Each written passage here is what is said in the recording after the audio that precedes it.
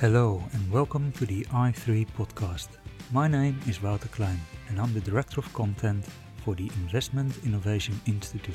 For more information about our educational forums for institutional investors, please visit our website at www.i3-invest.com.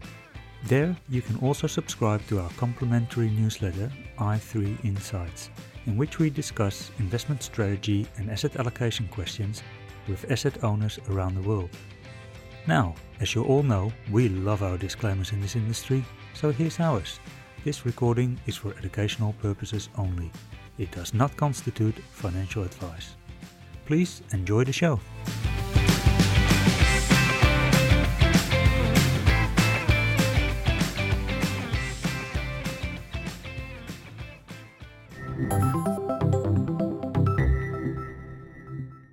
Welcome to the i3 podcast. I'm here today with Ian Patrick, who is the Chief Investment Officer of the Australian Retirement Trust. Ian, welcome to the show. Yeah, thanks, Wouter. Nice of you to have me on. Thanks for making the time. So can we talk a little bit about how it all started and how you came to Australia? Because you're originally from South Africa, and I think in 1999 you joined Mercer. What brought you here?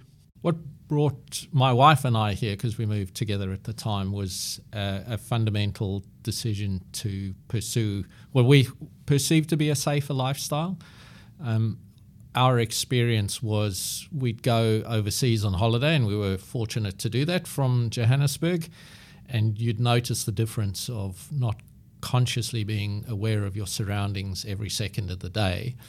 And at that time, I think my wife, whilst she wouldn't have said it, was thinking about starting a family, and safety was quite important to her. And so we made a mutual decision to come to Australia, or to look abroad, and Australia became the obvious choice. Yeah. So why Australia and not any other country?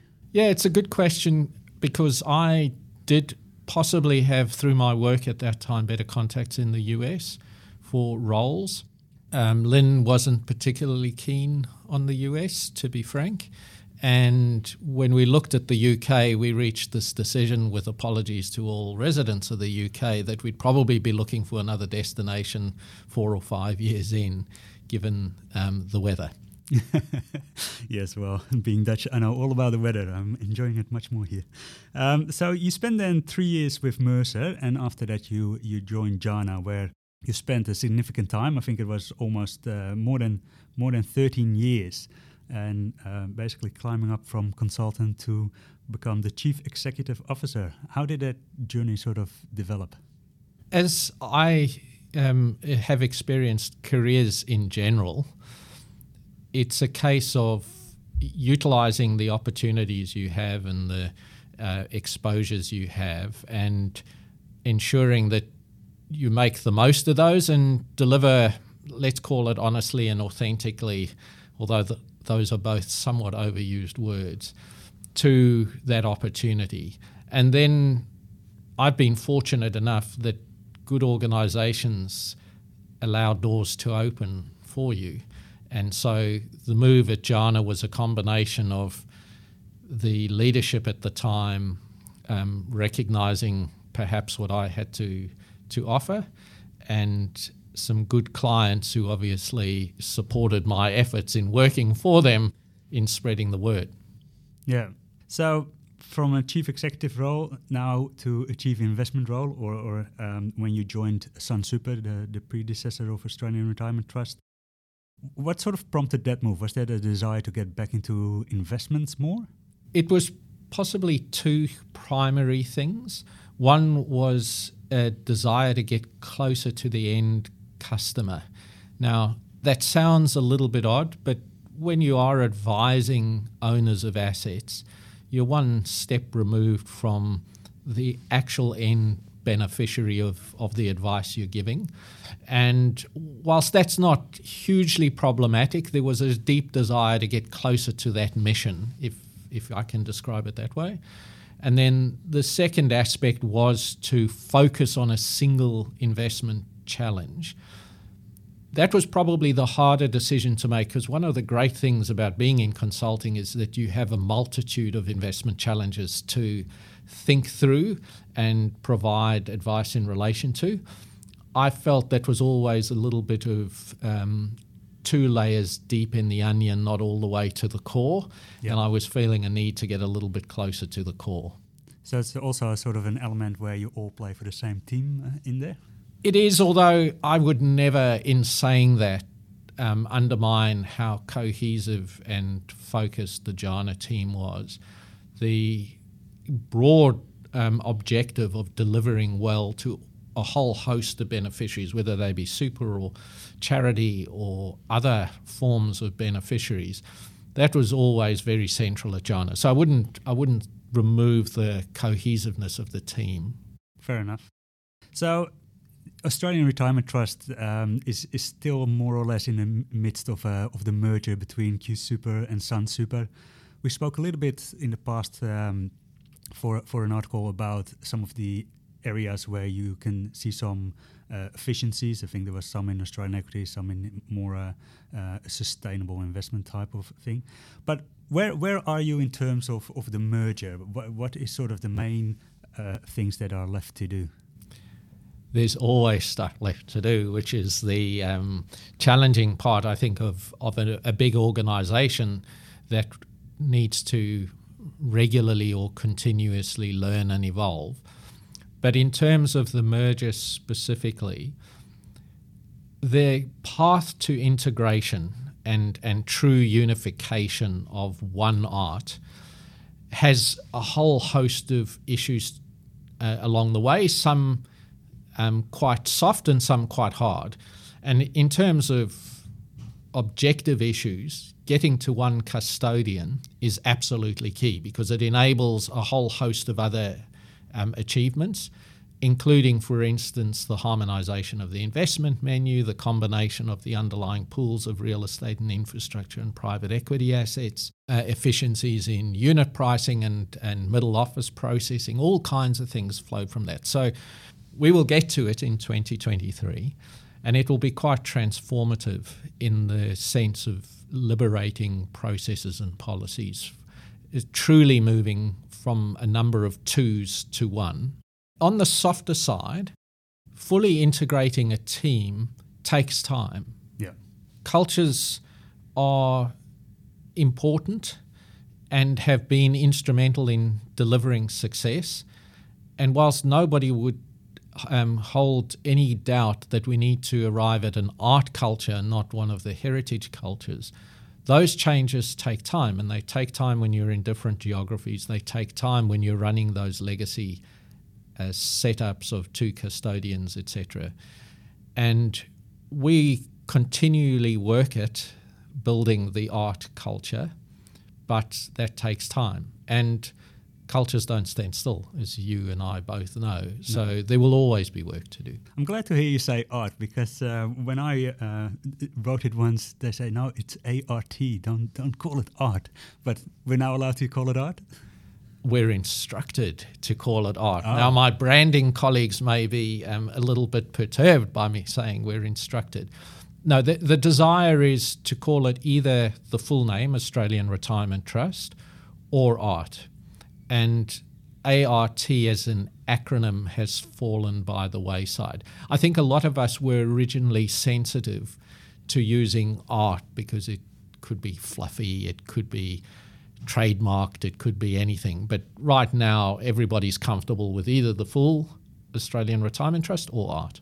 I'm glad, because I think it's great to call it art. So when we look at the merger, I think when we spoke earlier about the merger, I was sort of interested in the fact that when you actually sign sort of the memorandum of understanding, there's a whole bunch of hurdles in place that allow you or don't allow you to look at the investments in case the merger doesn't go ahead. So you sort of go not blind, but with very limited view into the merger. How is that sort of now panned out, that you basically have access to all the books and see what's there? Has that been sort of a relief? Has it facilitated the process, or do you then just get a sense of the inherent complexity of the portfolios? I think the benefits of broad disclosure, portfolio holdings disclosure, the benefits of conversations all the way through the process in the lead up to SFT gave a sense of the nature of the portfolios. The things that were precluded from discussion were terms and conditions. Yep. What were the specific terms of a mandate? What were the specific fee and other conditions attached to that mandate? And then, of course, some of the specific IP, if I can call it that went into portfolio construction. Now, I don't want to overplay the last, because I think that can be overdone. So there was a very good sense of the respective portfolios, and there had been work done on assessing the investment due diligence and operational due diligence processes followed by each organisation, so that the respective boards of trustees could get a level of comfort with the fact that they were joining an organisation that had stewarded its investments well and had fulfilled all the required, let's call it, processes of a large organisation. So once we came to the merger date on the 28th of February, there weren't fundamental issues to learn. The passage from there was much more about thinking through the longer term, let's call it 3-year pathway to harmonising underlying portfolios. How do you bring together two infrastructure portfolios that had different objectives, different portfolio construction overlays, and do it in a way that harnessed the benefits of both portfolios for all future members, but that the points of transition were done in an equitable and transparent way to all layers of governance, because it's not only the members' best interests at the point of merger, it's members' best interests at all future stages as you start to integrate. So those have been the bigger considerations, arriving at the harmonised strategy, thinking through the transition elements to that harmonised strategy and the like. And it's also well known that QSuper had in the beginning, a bit of a different investment approach. It's been called risk parity, although I don't think they used that term, compared to Sunsuper's approach. And at the same time, we've seen sort of this big change in the investment environment with where rates are going. Can you tell me a little bit about how those two different philosophies align? Align is an interesting word from the point of view that it could imply directly equivalent or similar. And the way that it's been approached in ART since pre-merger has been to determine a common philosophy. So very early on, the board decided to establish a common investment philosophy. How it plays out in practice is that there are a number of investment principles. There's some core investment principles, there's some member principles, and then there's some business principles. And those come together as the investment philosophy. Those guide whichever approach is being exercised at any one point in time. And what is then core to exercise of the approach is two things. One is to reflect the characteristics of the cohorts for which the products that using a particular approach support. And the second is to ensure that any transition to or any modification of the approach is both communicated well to those making the decisions, the board and the investment committee, and particularly to the members. I'm a big believer that there's no one solution to any investment problem. What the risk-balanced approach, as it's referred to, has sought to do is establish a portfolio that will deliver the return objective over time, but do so in a way where drawdowns in equity market downturns are reduced or minimised so that the member gets an overall smoother ride, lower volatility of outcomes through time. The converse, the approach that is more peer-aware, I think you'd call it, is to build a portfolio that will maintain healthy peer relative returns through a normal cycle, 5 to 7 years. And in so doing, it is not going to run the differentiated portfolio construction that the risk-balanced approach will. But both reflect the philosophy of diversification, particularly through meaningful allocations to unlisted assets, the integration of ESG, given that we're firm believers that sustainable practices will enhance future returns and manage risk, and last but not least, that risk management can be both return enhancing and downside reducing, and all portfolio construction reflects that. So you're sort of hashing out a common philosophy in terms of the investments, and at the same time we've got sort of this regulatory drive going on where your super comes in, there's a performance test that comes in. Did that sort of throw a spanner in the works, or is there just one more thing that you take along in the process? I think it's much more of the latter. I think it's one more thing you take along in the process.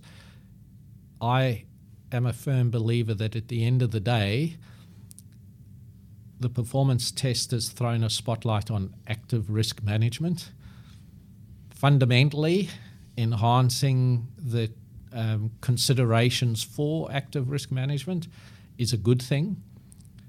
How one incorporates that into portfolio construction decisions with all the other objectives or constraints that sit alongside it, everything from being cost efficient to delivering a real return objective, maybe a peer aware objective, all of those things should triangulate and end up with a portfolio where the extent of active risk aims to deliver on those objectives, but also is taken in a way that is conscious of a series of risks, one of which is quite substantial in that failing the performance test is almost an existential question. So you cannot wish it away. It is there. And I think all of us being held to account on some measure of performance is a no-brainer. We are stewarding members' money at the end of the day. So what have I really said? I said it's there, it features in active risk, but if one is true to the mission of delivering retirement outcomes, that's what we're supposed to do. Take active risk and deliver an outcome relative to that active risk. Yeah. So I want to get your ideas as well a little bit about sort of the structure of the superannuation industry, because the merger makes a rather large fund, and I understand that there are some projections that say over the next decade ART will grow to almost $1 trillion. How do you see that changing for the organization in terms of your role as a CIO, but also in terms of what you can do as a fund in terms of the investment? So, I mean, at the moment there's sort of a large home bias, which I think will become more problematic if we have a couple of $1 trillion super funds investing all in the Australian market. How do you see some of these changes play out? I think I'll take the two in turn because they're quite different. I'll start with let's call it the impact of scale on an asset owner. There's certainly aspects of diseconomies of scale, and you've highlighted one, which is, for instance, active Australian equities. The capacity to achieve alpha in Australian equities will be perhaps increasingly challenged. I think the jury is out in some respects, because the top 50 or the top 100 and the capacity to eke out incremental returns, I think persists through time. But certainly in small caps, the capacity to gain an exposure that will be meaningful to the fund in terms of access to alpha. That will be challenged through time, I believe. So there are diseconomies of scale. Some might argue there are other investment opportunities that are diminished, perhaps in smaller sectors of the property market, domestically, etc. That's possible. But I think those diseconomies are significantly outweighed by the benefits of scale. And some of those benefits are increased ticket size in whatever unlisted asset class you happen to be talking about, and the ability, if it's an asset, a direct acquisition, the ability to hold additional board seats and therefore exert more control and, as a consequence, deliver stronger operational performance, perhaps, which ultimately is alpha from those unlisted assets, all the way through to influencing the terms on a desirable private equity fund. I think as a large investor writing a larger ticket size, you certainly can extract added value, whether that's operational alpha or let's call it terms alpha, fee alpha, because at the end of the day, reduced fees are enhanced return, all other things being equal. Yeah. I think the other advantage of scale is in relation to the pursuit of a myriad of strategies that just aren't available to smaller funds. Within that, I'd include aspects of liquidity provision. At the end of the day, we can be meaningful liquidity providers in times of tight liquidity to everybody from a bank to another asset owner who doesn't have the long-term surety of a contribution flow, and that offers advantages.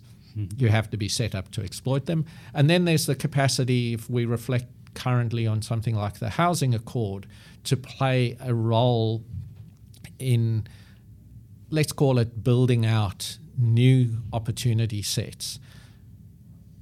You have to have scale and presence to influence the manner in which those arrangements are stood up, whether it's equity or debt, what kind of protections are provided through risk sharing, etc., etc. If you're not big and you don't have a seat at the table, that doesn't transpire. So I think the economies of scale, or the advantages of scale, outweigh the diseconomies. That's the, let's call it, size from a fund point of view. From a CIO point of view, I think it's largely that CIOs become more and more like the CEO of an investment management business. The capacity for a CIO to directly influence investment decisions other than through driving really effective team governance, I think is one of the things that's lost. A small team in a medium-sized fund of 10 or 15 people, the CIO can be directionally and directly influential in investment decisions. I think in a large fund that becomes less and less true. Yeah. If we come back to sort of that the scale question, I got a little bit of a sense as well that you see perhaps more of a drift towards unlisted assets and almost like a little bit of the flavor of the Canadian model there. Is that right? That's an interesting question. I don't think it tends to the Canadian model, and the primary reason is, however well we do live in an environment where members have the choice to either switch between options overnight or alternatively move their money to an alternative fund overnight. Each of those is an liquidity event for the member, but it is a transformation internally of liquidity from one pot to another pot in the fund. And that does put, in my mind, an upper limit on the extent of illiquidity that a large public offer fund like ART or any of the others of our peers can take on. What that number is I think open to debate, but there is an upside limit to it. And as a consequence, some of the really long-term Canadian funds with truly long-term liabilities, I think will always have net more illiquidity than an Australian superannuation fund. The other difference with the Canadian model is the Canadians tend to manage quite a bit in-house as well. And I think in the past we've spoken about this topic, and you're not too keen on bringing a lot in-house. Can you tell us a bit why? There are principally two reasons, I'd say, Wouter. Both come from the legacy of where QSuper and SunSuper respectively came from. One of those is a fundamental test that internalisation needs to deliver the same net return outcome. So yes, you can bring down fees, but if the net return outcome is diminished relative to the alternative of external management, then you have to question, is that in the best financial interest of members? Now, future returns are not assured. So the next stage question becomes, well, what would be required to deliver that same net return? And to me, that says you have to be able, through time, to continuously retain a team of the best quality investors you can find in the globe, because that's the alternative. Going externally, in theory, gives you access to teams of the highest quality, provided you can form those relationships and align interests. And align interests is tough because there is always a principal agent issue, but I'd argue that some of that principal agent issue exists in the fund anyway. So it's that test about, can I sustainably employ, retain, and align culturally an internal team that delivers the same net returns? That's the one. The second is, we are going through transformation. As I mentioned right at the start, harmonising two portfolios, building the art culture, extending our investment in technology to serve the two teams in a consistent way. All of those things are an element to change that I think, if you overlaid further change of internalising teams, could really challenge the fabric of the team and could really challenge the extent of capacity in support services. Because you being on an internal equities team, you're making demands of IT people, of other change people, at a time when the organisation is going through some level of transformation. And so I have used this analogy, it's a little bit tortured, is that before you run the 800 metres, make sure that you're up to scratch for the 400 metres. Yep. Because one speciality is hard enough, two is really tough. Do I get a little bit of a sense, though, that it's never say never? There might be at some point in the future where it makes more sense? I think your sense is right, and the same would be true, to give you a little bit of insight into what transpired in SunSuper, which I'm obviously familiar with, is that we undertook an extensive exercise in 2020, just at the time merger was becoming real. The exercise was already in train, and then the merger landed, to examine what the future investment model might be for a $50 billion fund that could end up at $150 billion. And our conclusion then was not dissimilar, in that there was an investment to be made in a number of initiatives over a 3-year horizon to strengthen the base, and that we'd re-examine the question at the 3-year horizon. I think you're hearing, without me saying it explicitly, something similar, in that integration is an 18-month to 3-year journey.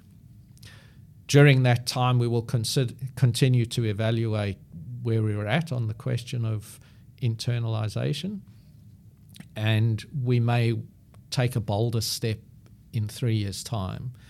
Having said all of that, there are things that are strategically important to internalize, aspects of rebalancing, currency hedging, exposure management from a liquidity point of view, etc. Those are all critically important functions, some of which in mid-size or smaller funds, or even in the case of Sunsuper, were historically outsourced to a level. Those will increasingly become internalized because they are crucial to the operation of the fund, as opposed to origination of an infrastructure asset where there may well be better qualified people to do that. Yeah. So it's also horses for courses in that sense. Now, you've mentioned the term liquidity a couple of times, and we just had the pandemic, and we saw the early release, and you've sort of talked a little bit about the liquidity waterfall that you had to put in place at a relatively short notice. So we've sort of covered that off in an article previously. Can you tell us a little bit about other learnings from the pandemic where maybe it challenged your existing ideas about the investment strategy, or how the influence of macro effects on it? I'll speak more specifically to our experience, and I have to reflect on Sunsuper because that was the experience I lived through day to day at that time, and with all apologies to my legacy QSuper colleagues. The thing that particularly stood out for us in that period was how all strategies correlated poorly. And that is, there was no contribution, a diversifying contribution from alpha in any of the asset classes. Alpha was correlated with markets. There was no defensiveness in our unlisted assets, which had typically been defensive in the face of a downturn. Now, that's hardly surprising given the nature of the economic full stop that was put on a range of sectors at that particular point in time. But notwithstanding that, it does cause you to look at the range of scenarios that you take into account in evaluating a strategy, and expand that range of scenarios to more extreme events like the entire shutdown of the transport industry for a short period and the impact that has, yes, particularly immediately, but then over the intermediate term. So that was probably the biggest takeaway in addition to liquidity. It did cause us at the time to reevaluate the scenarios, reevaluate the role of both sovereign bonds and currency in terms of defensive exposures. And some of that is mirrored equally on the legacy QSuper side, in fact.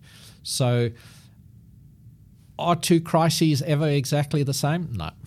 But will those lessons stand us in good stead? Absolutely. And particularly we think the changes we made to portfolios around fixed interest or more sovereign fixed interest, or more generally defensive exposures, were proven to be beneficial in the most recent concerns around inflation.